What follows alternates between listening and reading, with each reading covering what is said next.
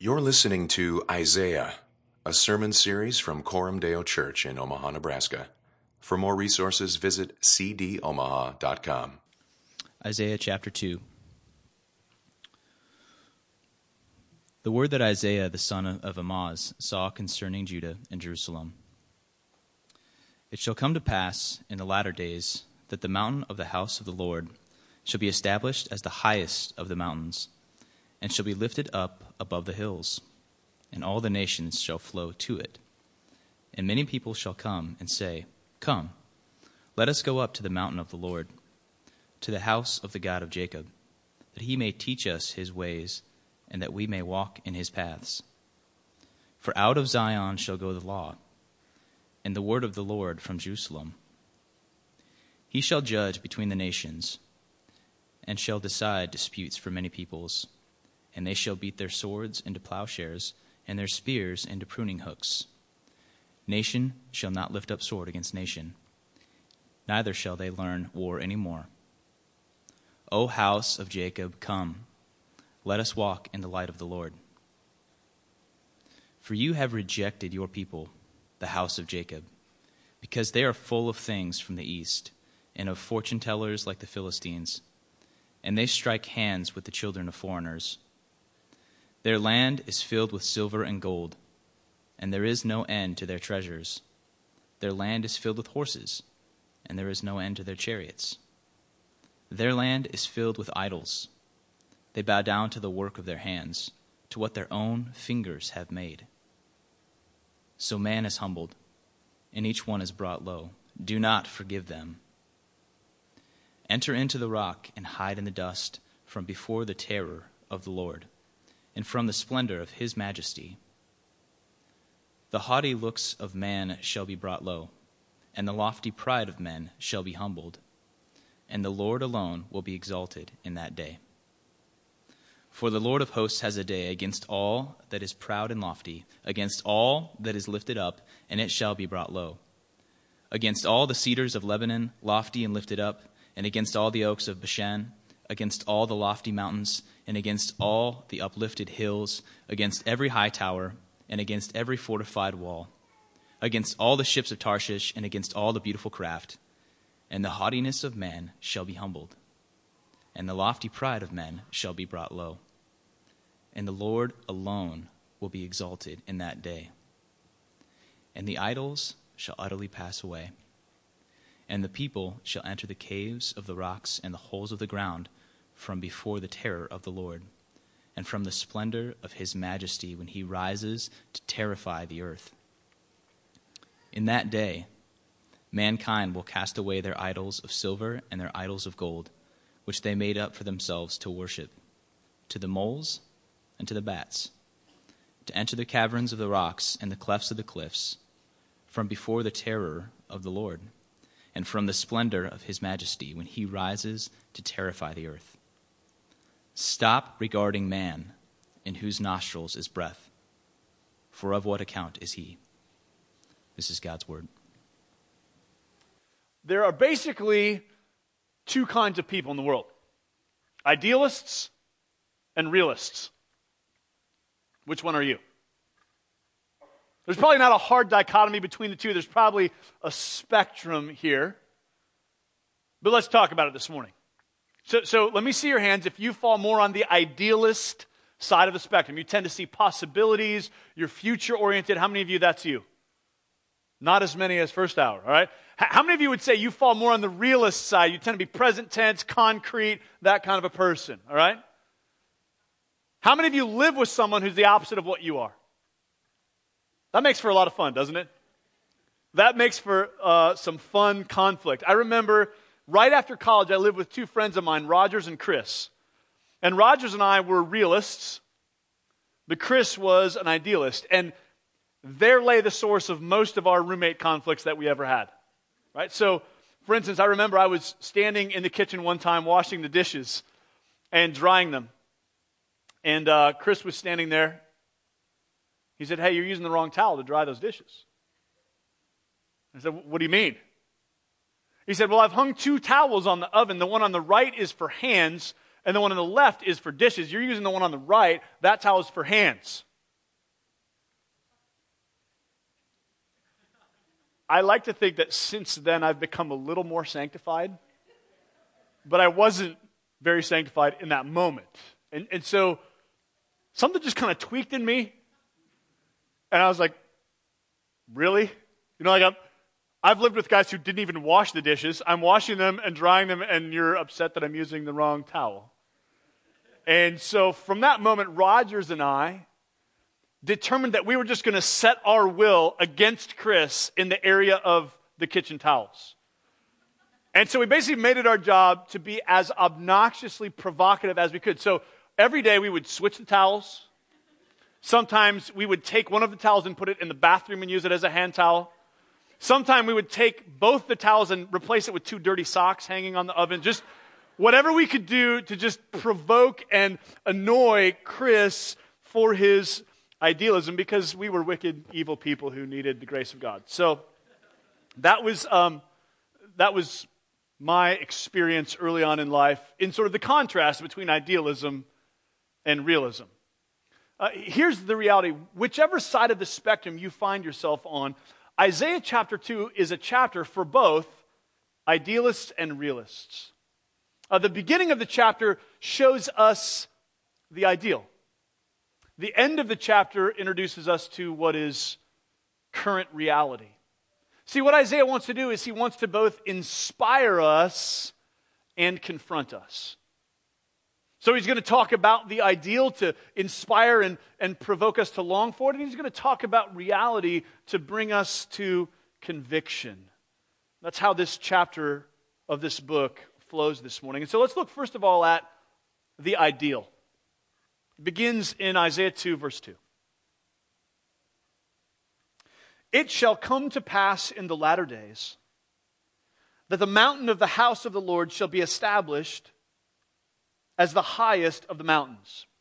In the ancient Near East, places of worship were always built on the mountains, on the hills. Why? Because they were visible and because they were understood to be sort of closer to the heavens. The mountain of the house of the Lord shall be established as the highest of the mountains and shall be lifted up above the hills.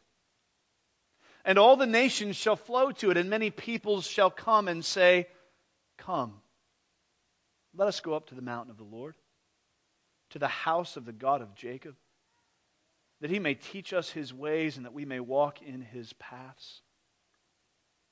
For out of Zion shall go the law and the word of the Lord from Jerusalem. He shall judge between the nations and shall decide disputes for many peoples. And they shall beat their swords into plowshares and their spears into pruning hooks. Nation shall not lift up sword against nation, neither shall they learn war anymore. Isn't this a beautiful ideal? Isaiah is painting for us a picture of the world we all want. If we had to summarize the picture he's painting in one word, it would just be the word peace. He's talking about world peace. This is the ideal that all of us long for. Whether you're a Christian or an atheist, whether you are highly religious or highly secular, all of us agree that what we long to see in the world is full and final peace. In this picture that Isaiah is painting, owning a sword is a waste of metal. You don't need it. Might as well make it into a plow or a pruning hook so we can get to work tending the garden.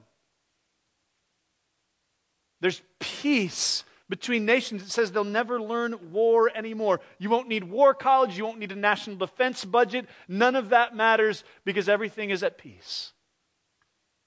And it's not only geopolitical. It's not just peace between nations. But look, it's peace with God. Right? All the turmoil in your heart of who is God and what does it mean for me to relate to God? And am I really doing what God wants me to do? And do I really understand God the way I ought to understand God?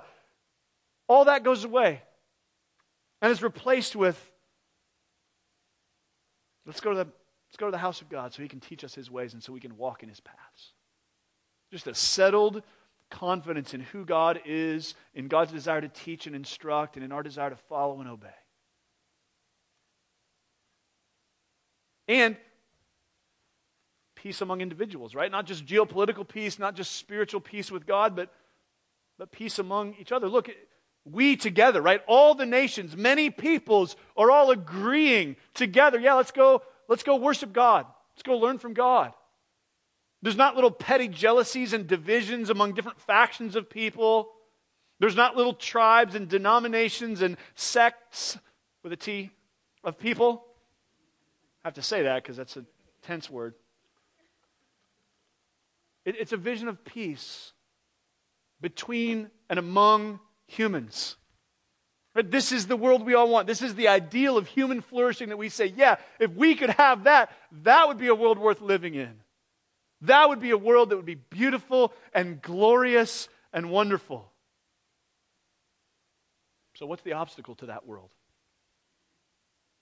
What keeps us from peace? Here's what Isaiah wants to show us. Pride and peace are incompatible. What keeps us from peace is pride. Pride is the great obstacle to peace in the world, in the church, and in your own heart. If we want peace, we must humble ourselves. Verse 5 is the hinge where this passage turns from ideal to reality. So remember, Isaiah wants to show us the ideal. He wants to lay out for us, here's the world we all want. And then he wants to confront us with, here's why we don't have that right now. And verse 5 is the hinge on which it turns. Verse 5 is an invitation. Notice, O house of Jacob, come. Let us walk in the light of the Lord. That's the path from pride to peace, is the path of coming and walking in the light of the Lord. That's what he wants to inspire us to and call us to and invite us to. And so Isaiah knows that he can't just hold up the ideal and say, here's what we want. He also needs to show us, here's what keeps us from getting that.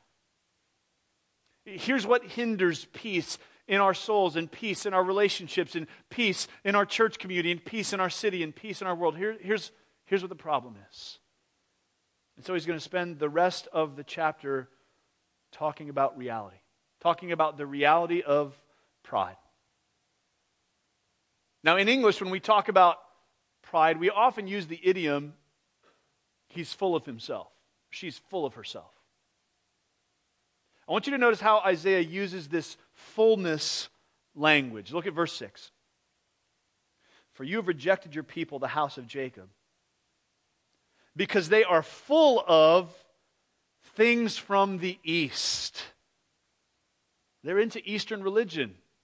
They're very tolerant and open-minded and pluralistic. They're open and welcoming and affirming of all faiths and all worldviews and all religions, because after all, isn't there really many ways to God? That was the line God's people were believing. It sounds similar to today. It's not new. It's not novel. It's not different.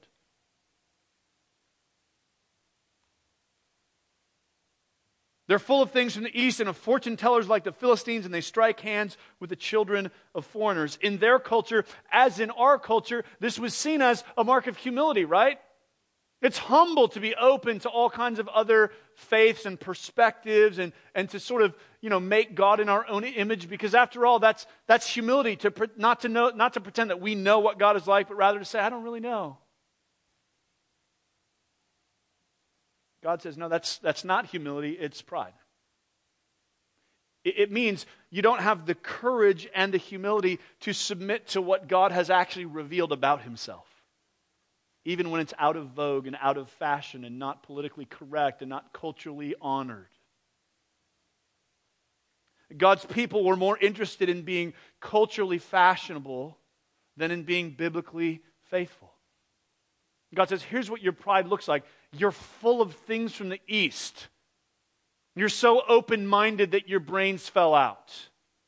You've missed entirely the truth because you're trying to be so open and so welcoming. Verse 7.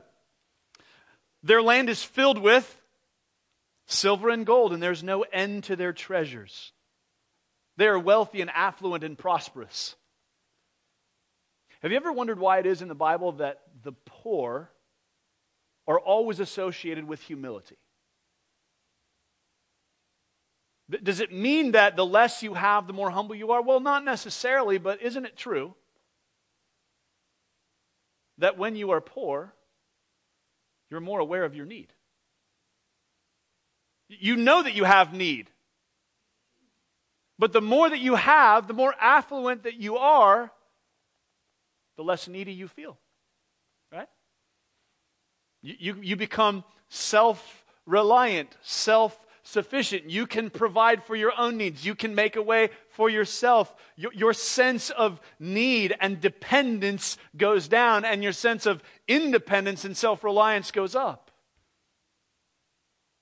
Part of the pride of God's people is related to their affluence. Their land is full of silver and gold. There's no end to their treasures. Their land is filled with horses. There's no end to their chariots. They're trusting in their military might, their own resources, their own strategies for protection and defense. They don't need God to protect them.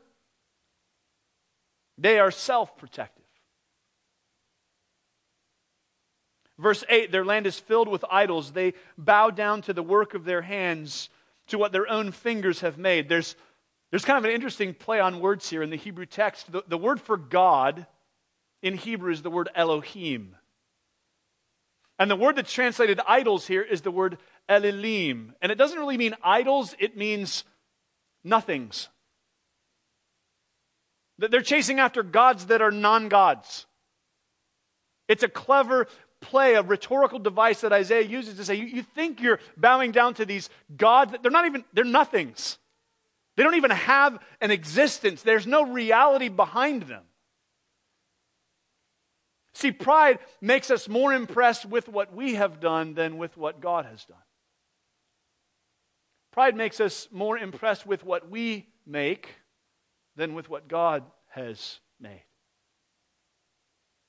Verse 9.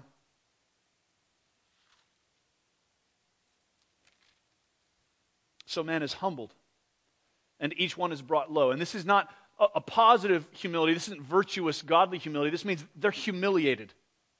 What he's saying is the fact that they're bowing down to things they made with their own hands is an evidence of how humiliated they've become, how dehumanizing their pride has become. This is a complete reversal, you see, of God's ideal. We already saw in verse 3, the ideal is the word of the Lord going forth from Zion. But instead, God's people are manufacturing idols. What's going forth is idolatrous worship. The ideal in verse 4 is that people are beating their swords into plowshares. They're turning weapons of war into productive equipment. But instead, God's people are storing up horses and chariots for their defense.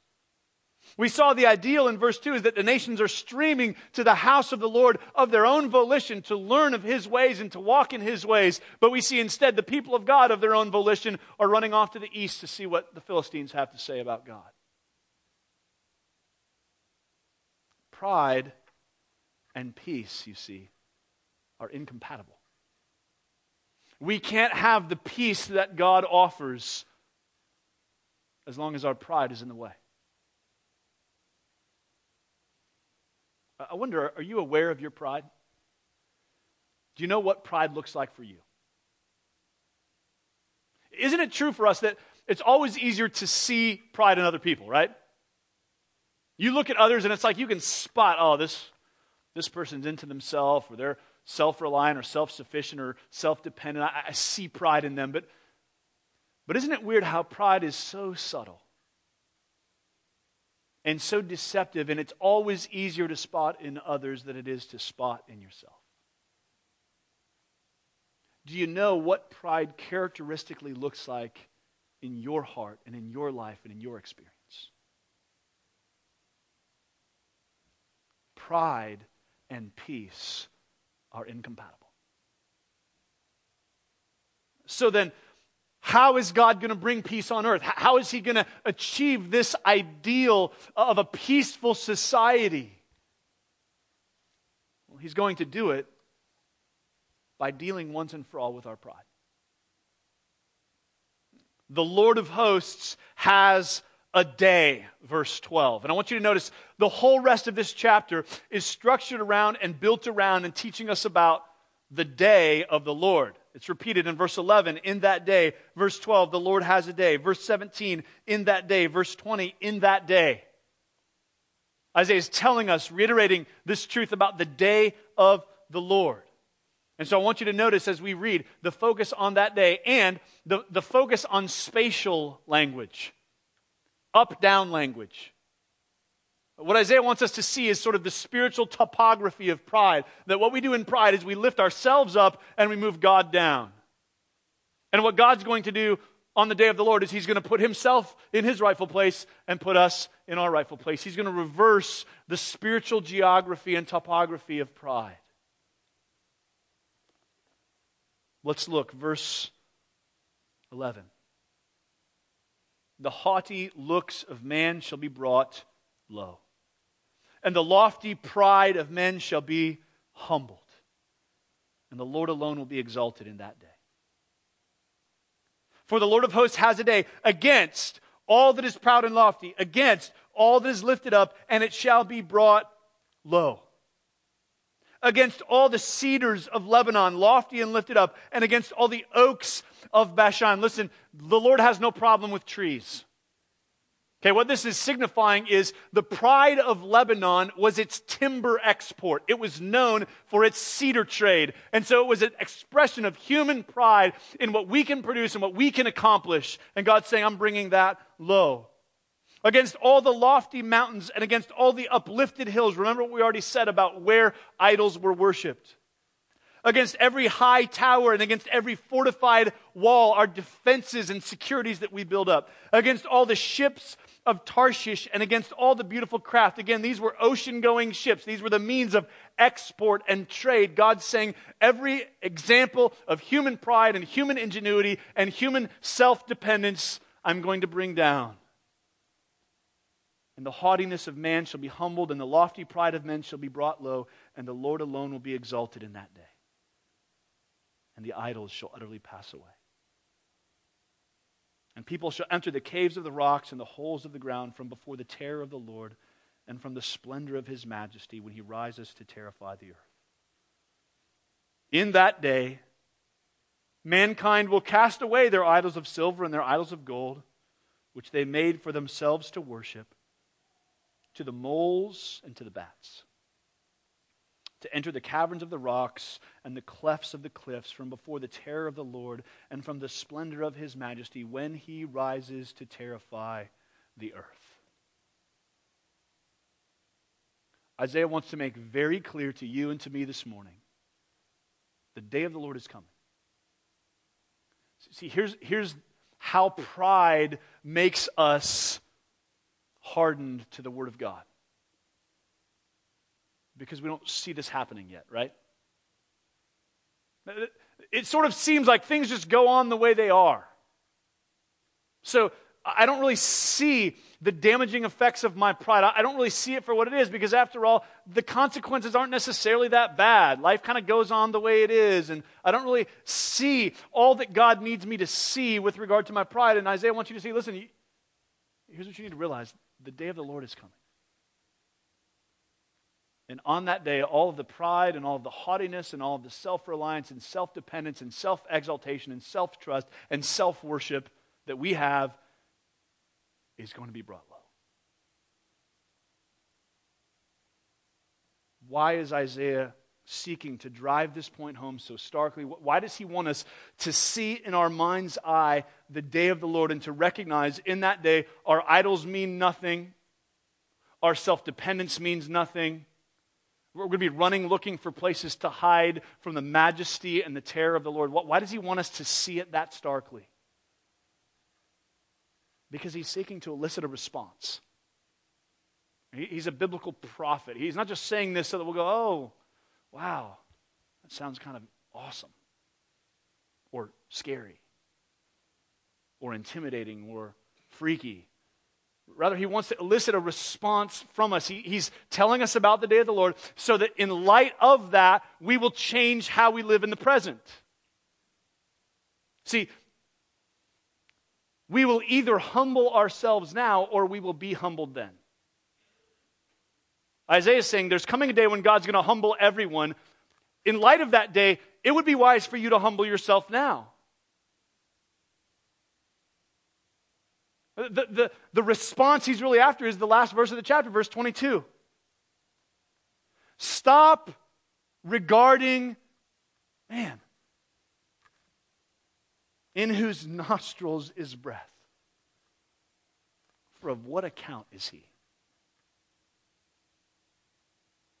Stop regarding man. Stop regarding yourself so highly. Stop regarding others so highly. Stop worrying so much about what people think or what you are to others or what you want out of life. Listen,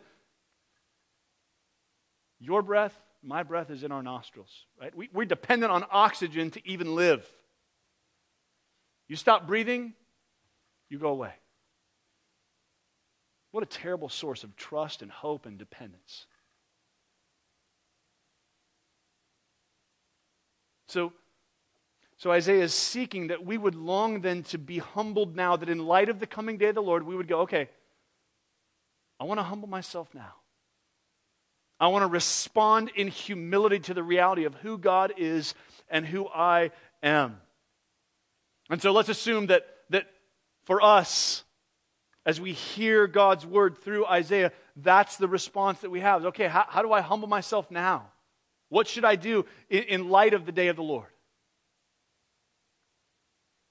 Remember when Ray Ortland was with us last week, he used this image of Isaiah being like a person standing in the distance and looking at a far-off mountain range. And from a distance, you can see that there's a mountain range, but you can't tell which mountains are closer and which ones are further away. It's just sort of a vague range of mountains. And from the perspective of Isaiah's writing, he's looking out there and seeing the day of the Lord. He says, this is coming. It's out there. The Lord of hosts has a day. But you see, as we move forward in redemptive history, what we find as the fullness of biblical revelation unfolds is that the day of the Lord that Isaiah saw is actually 2 days. It's a day that has 2 parts. There is still coming a future day of reckoning, a future day of judgment when God will set the world right. But that final day was brought forward into history at the cross of Jesus Christ. The day of the Lord has come in Jesus for those who trust in Him. See, Jesus was lifted up on a cross outside Jerusalem, on a hill that has since been established as the highest of all mountains, the highest of all hills. There is no hill, no mountain, no high place in human history that has the significance of Calvary, the hill where Jesus Christ was crucified. Its shadow looms over all cultures, over every part of human history. It is the most important hill that has ever existed. It casts its shadow over all the rest of our lives and over the world. There's never been a hill more influential than the hill of Calvary. And on that hill, the haughtiness of man was humbled.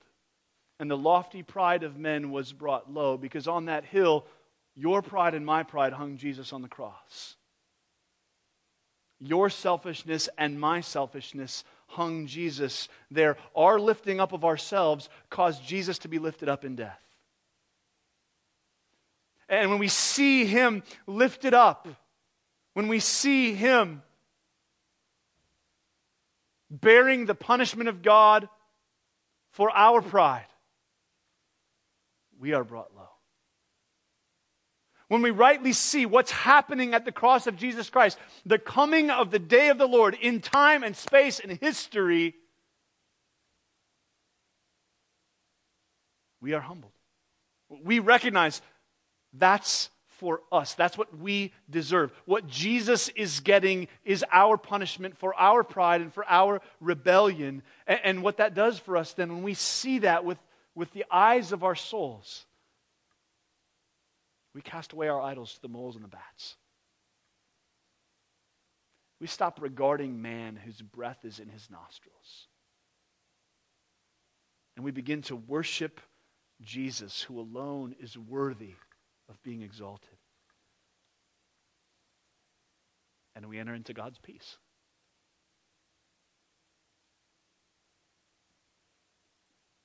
Here's what Paul said to a church in his own day, a church of people like you and I. 1 Thessalonians 1, 9 and 10. You turned to God from idols to serve the living and true God,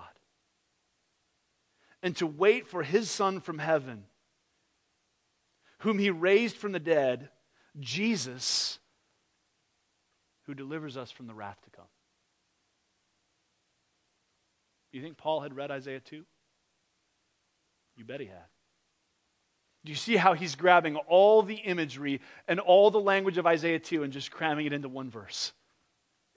You turn to God from idols to serve the true God, the living God, not the one that you made with your own hands, the one who really is and who made you with his own hands. You turn from idols to serve the living and true God and to wait for his Son from heaven, that is Jesus, who delivers us from the wrath to come, from the day of the Lord. I want to invite you today to be like the Thessalonians. The Thessalonians. I want to invite you to turn to God from idols, to worship Jesus, to be delivered by him from the wrath to come. See, you will face the day of the Lord unless Jesus has faced the day of the Lord for you. This day is still coming unless it has come for you in Jesus. I don't want you to miss the significance of that phrase in 1 Thessalonians, who delivers us from the wrath to come. I want you to catch this. Here's the wonderful thing about the gospel, is it changes our emotional disposition toward God. What is the emotional disposition of the people in Isaiah 2? When Isaiah is telling us about the day of the Lord and about this coming day when God is going to humble human pride, what is the emotional disposition of the people he's talking to? What does he say that day is going to create? Do you catch it? Terror. The terror of the Lord when he rises to terrify the earth.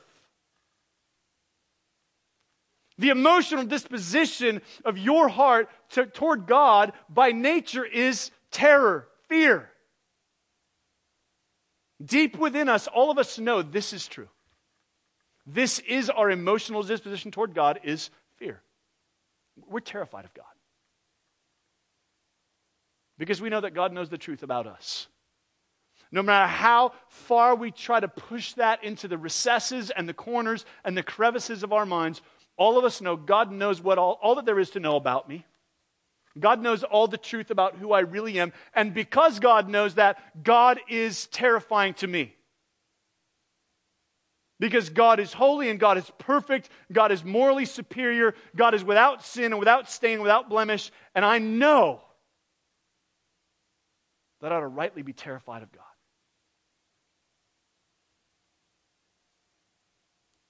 But you see, 1 Thessalonians 1, Jesus delivers us from the wrath that is to come. All the terror that the day of the Lord and that God's judgment on human pride should rightly create in us is removed. Our emotional disposition toward God then is changed. We no longer are terrified of God. We no longer fear the wrath of God. We no longer seek to hide in shame from God, but rather we rejoice in the fact that Jesus has taken all of the wrath and the punishment and the shame and the guilt of our sin. And now our emotional disposition toward God is not terror, but what? Peace. We get to live in the ideal that Isaiah is painting at the beginning of chapter 2 because of Jesus. Romans 5:1, we have peace with God through our Lord Jesus Christ. Not just peace with God in the end when we stand before Him, but peace with God now in our hearts, in our emotional disposition toward God. There's nothing to fear.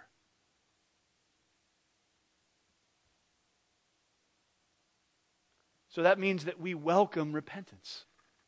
We welcome change. We welcome the convicting and empowering presence of the Holy Spirit. It means that when Isaiah says, "Come, let us walk in the light of the Lord," we're able to say, yes, let's walk in the light of the Lord. That's a good idea. Let's do that. It means that when Isaiah says, "Stop regarding man," we say, yes, I want to stop regarding man. I want to walk with God. Coram Deo, I want to invite you this morning to walk in the light of the Lord. I want to invite you to trade pride for humility. See, this is the good news of the gospel of Jesus Christ, is that because of what Jesus has done, we really can own up to and face the reality of our pride without needing to hide from it, excuse it, avoid it, push it away. We can confront it for what it really is. Yep, that's the truth about us. And Jesus died for us and God loves us.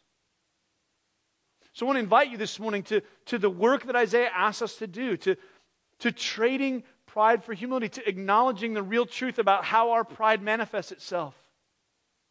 And to saying then, let's walk in the light of the Lord. Let's walk toward humility.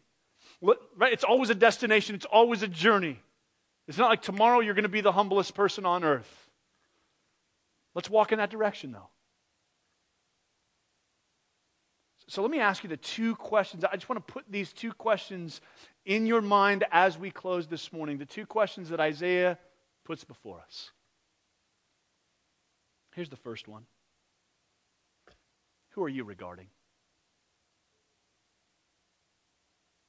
Who are you regarding? The Holy Spirit says through Isaiah, stop regarding man. Who are you regarding? In other words, whose approval do you crave?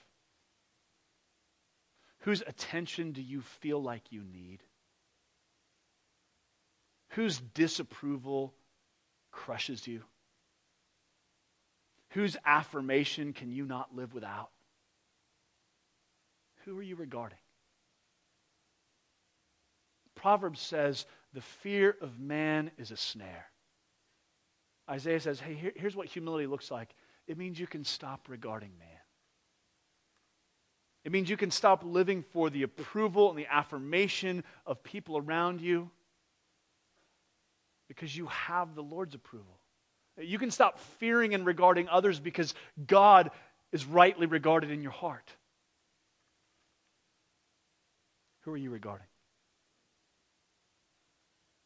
The second question that Isaiah would have us ask this morning is, what are you filled with? What are you filled with? If pride is being full of self, what does it look like for you to be full of self? So let's go back to that question we asked a few moments ago of what shape does pride take in your life? It's one thing to say the problem is pride. It's another thing to identify how pride looks in you based on how you've been formed and how you're wired and how sin has tweaked you. So let me suggest that you do this. I got together with some friends yesterday morning and we just brainstormed a list of self-blank. If pride is self-regard or self-concern, then what are all the ways we could fill in the blank on how pride manifests itself in our lives? And so here are some possibilities. Some of you perhaps are filled with self-love. You just actually really love yourself. You think you're awesome. You're kind of into who you are and what you do in life. You kind of think everybody else should be into who you are and what you do in life. For some of you, though, you're filled with self-loathing. Can't stand who you are. Wish you were somebody different. But you see, your concern is still with yourself. One is very offensively oriented. One is very defensively oriented. One seems like I really love myself. One seems like I really hate myself. But the core of both is self. The answer to your self-loathing is to regard God. You don't need a higher self-esteem. You need more God-esteem. But some of you are filled with self-reliance. You're just the kind of people who are going to get it done. You're going to make a way for yourself. And at the end of the day, there's no place in your life where you really need God to show up because you've kind of got it covered. Some of you are filled with self-protection. You put up walls, keep people at arm's length, control all the conversations to make sure they don't get too penetrating and too close and that we don't have to talk about anything that's too personal.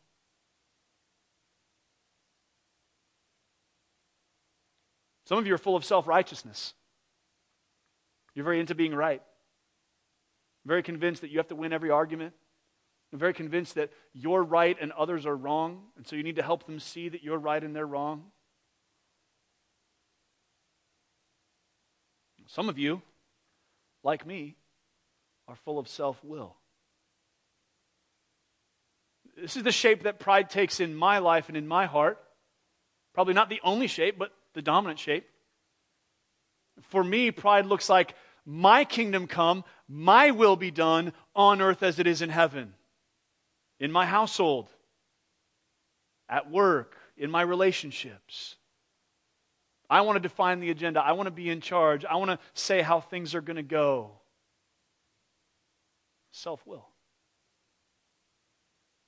And by the grace of God, He's refining that and changing that and humbling that. But you know what the key step has been is acknowledging that that's there.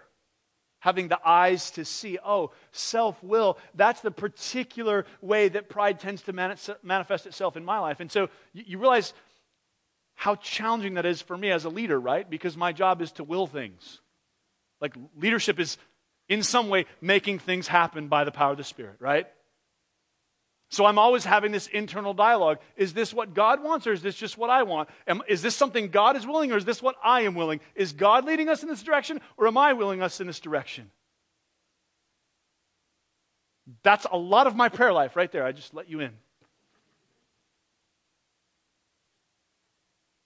This is one of the most important questions you can possibly answer for the transforming grace of the gospel to really affect you. Apart from the question of who is God and what has He done for us in Jesus Christ, one of the most important questions you can ask is, what does pride look like in you? If you don't know the answer to this question, you will be handicapped and handcuffed in your ability to experience the renewing grace of God because you don't know where you're stopping it up. You've got to know the answer to this question. And so the most important thing I can do for you this morning, and that I think Isaiah is seeking to do for you this morning, is to say, hey, what are you filled with? What does pride look like for you? Do you know what specific repentance will look like? Do you know how not to just say, God, make me less prideful, but to say specifically, what's that going to look like on Monday morning at 9:30?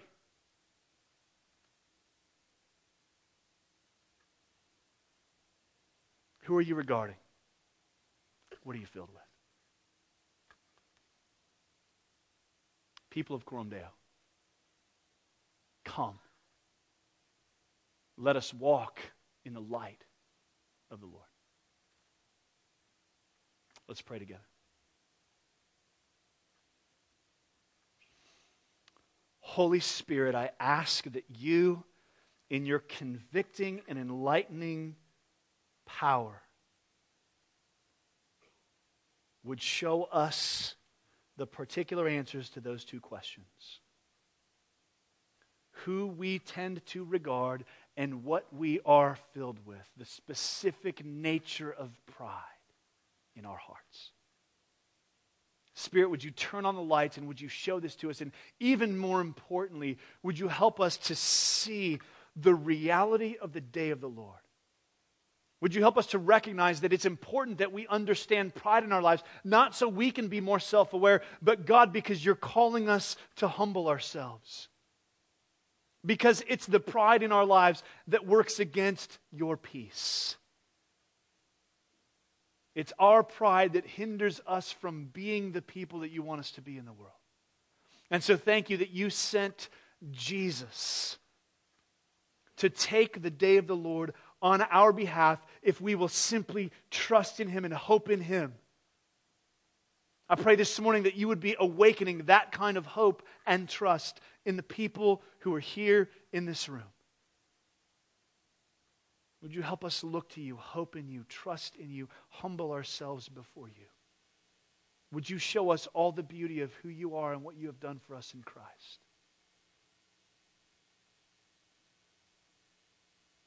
Thank you that what you long for, what the world that you're bringing, the world that absolutely is out there, is a world of peace. Peace in ourselves, peace with each other, peace in the world. So, Father, would you help us to embrace that ideal and long for it? And would you help us to embrace and deal with reality? What it is in us that hinders that from being more realized and more present in our lives and in our church. Your kingdom come. Your will be done. In Coram Deo and on earth as it is in heaven. Amen.